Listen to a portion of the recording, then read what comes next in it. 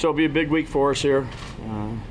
Today we got a padded practice, and tomorrow we'll practice against the Jets, and then we'll have our normal Friday. So big week ahead. Focused on today, and should have a good practice out there. What have you learned so far about this team from when you started to where we are now? They just keep getting better every day. They got a good mindset. They come in, they work hard, they do what's asked of them, spend extra time on taking care of things that they need to take care of. It's been a good group to work with.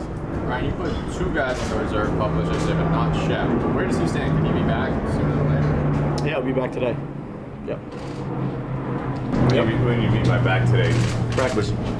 Doing just individual drills and stuff, or are you actually yeah, we'll mix in? kind of ramp them up. We'll ramp them up, and just like we did when the other guys, come back.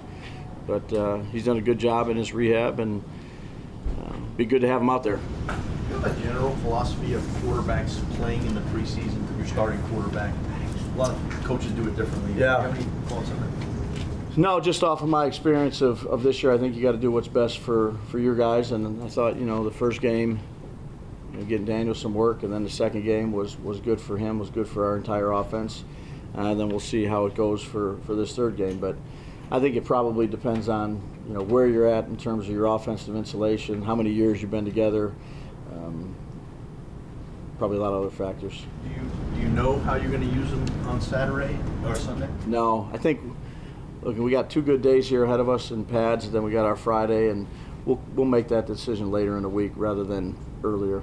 Brian, it seems that Saquon is carrying something of a defiant mentality into this season. How much do you think that approach will serve him well in what he's trying to accomplish? I don't know. I think that's probably a good question for him. I just know that I've said this before. Since spring and summer, he's done everything we've asked of him. He's been really a pleasure to coach. He's had a good mindset. He's learned our stuff. He's played hard. He's ran hard. What's in his head or what he's thinking, I think is better off for him. I just know he's done a really good job for us, really since we've been here. Is there something you've learned about him that you didn't know when you got this job? He's ultra competitive.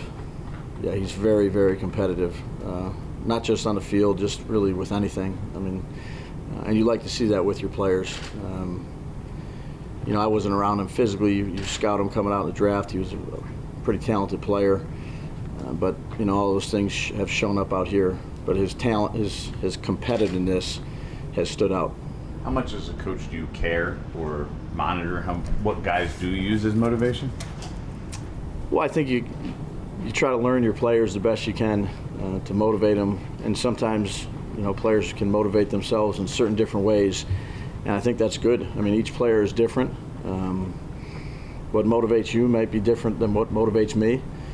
So I kind of let those guys be them, and if something's on their mind and that's motivating them, then great.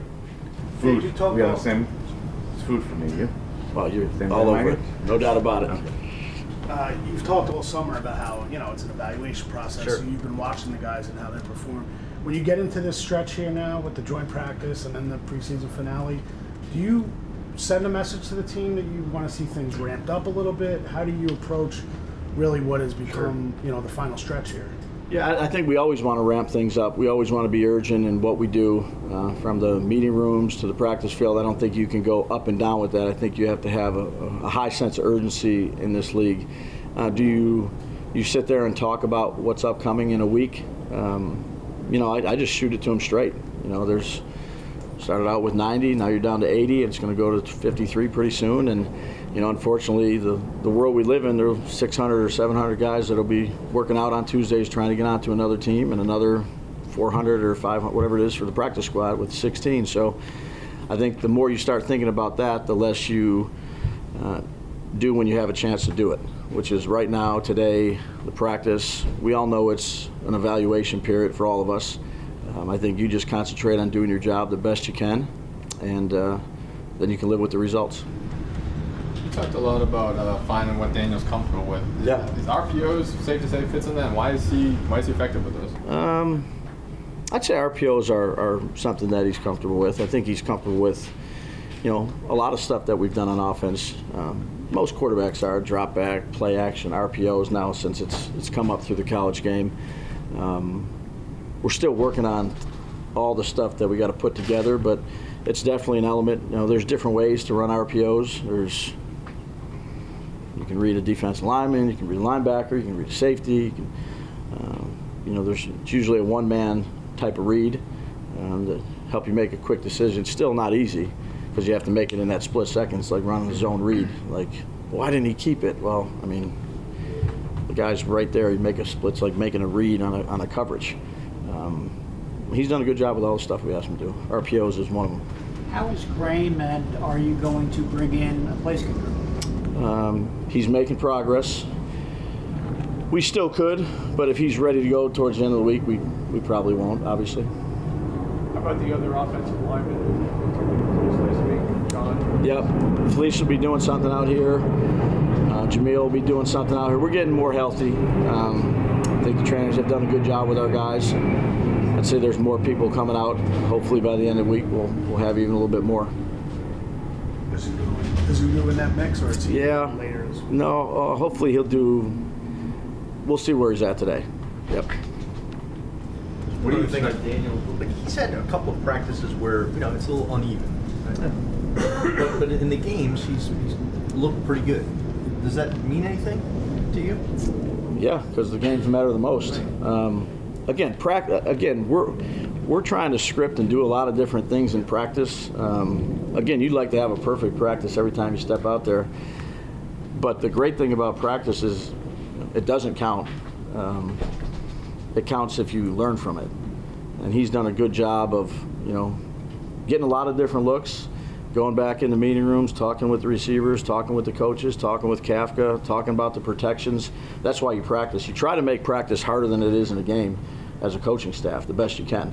Whether you situations, different looks, blitzes, same thing with motions and shifts. I mean, you do things, you kind of map things out to try to put pressure on as many players and coaches as you can. And that's what we try to do. I'm not saying everybody tries to do it. That's what we try to do. And I think, he's done a good job of learning from it and then applying it in games. Brian, just to get back to Shep real fast. Yeah. Do you expect him to do team drills tomorrow and maybe play Sunday, or is this more? I think we'll just ramp it up. We'll take it day by day, see where he's at after today with some of the stuff that we ask him to do. But he's rehabbed well. He's done a good job, so it'll be good to get him back out here. He's a good player for us. We're excited to see him in your offense, and what he can potentially do with his. Yes. Yeah. No, he's been a good player. I think he can do a wide variety of things. He's a good route runner. He's got quickness, intelligence, can read zone, read man, understand coverages. Has a lot of experience. Play multiple roles. So I'm excited to get out here and work with him. How do you see him fit there? I know you say multiple roles, but you do have a bunch of inside guys. Like, you want to use him on the outside? Do you view him as primarily a guy who's a slot guy? I mean, that's where he's had probably his most success. I think he really can play any spot we need him to play, watching him on tape. I mean, he's been productive inside. He can run stuff outside. He's got an ability to create separation, which helps quarterback. So, again, he's a veteran that's played some football, has good rapport with Daniel, so it'd be good to just throw him in a mix. And I told him he's going to have to learn a lot of spots. Learn a lot of spots. Yeah. Ryan, as the sport has evolved over the years, the emphasis on the quarterback position has obviously grown exponentially. Is it possible today to build an offense around a very good or great running back, or is that not a reasonable scenario? No, I think your job as a coach is to figure out who your best players are and then build it to those strengths.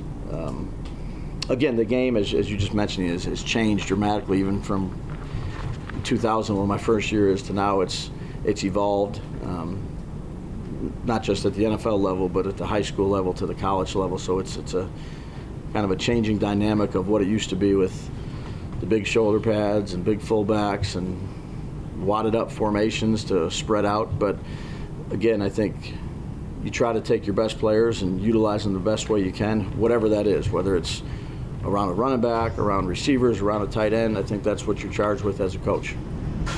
Brian, two more. In regards to making your final cuts, do you know by now in your mind you have a pretty good idea who's on this team, or is in your mind still wide open? I got a lot of questions that need to be answered.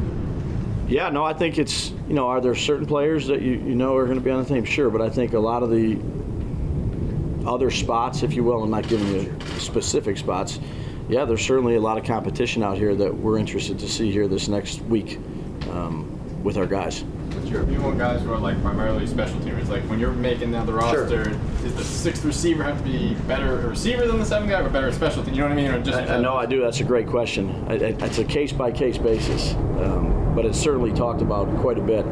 Obviously, if you can have a player that contributes on offense or defense that contributes in the kicking game, I mean that's on the bottom, that maybe not your first or second guy, that goes a long way to developing some depth and give you more, you can only take certain amounts of the game too. So if the sixth receiver or the fourth receiver or the sixth D, whatever it may be, if they're good contributors in the kicking game, I think that goes a long way. When you have a Okay, last one. When you have a guy like Shep who's dealt with some of the injuries that he has, does he have to change the way that he plays it all to maybe get back what he lost with the injury? Or when you look at him, do you see him as a guy who's 100% back and he hasn't lost anything? Yeah, I mean, until we're out here running around, I just, when these guys come back from injury, when Ronnie and those guys say they're ready to go, I think we have a good plan to try to ramp them up, and then you just let them play. I've coached guys that have been hurt before and come back from injury, and I think the more they think about it, the worse it is. Just go out there and, if we think you're ready and you think you're ready, then let's go play. But again, there's a ramp-up period that goes along with it to get them in the right mental frame and physical skill set too.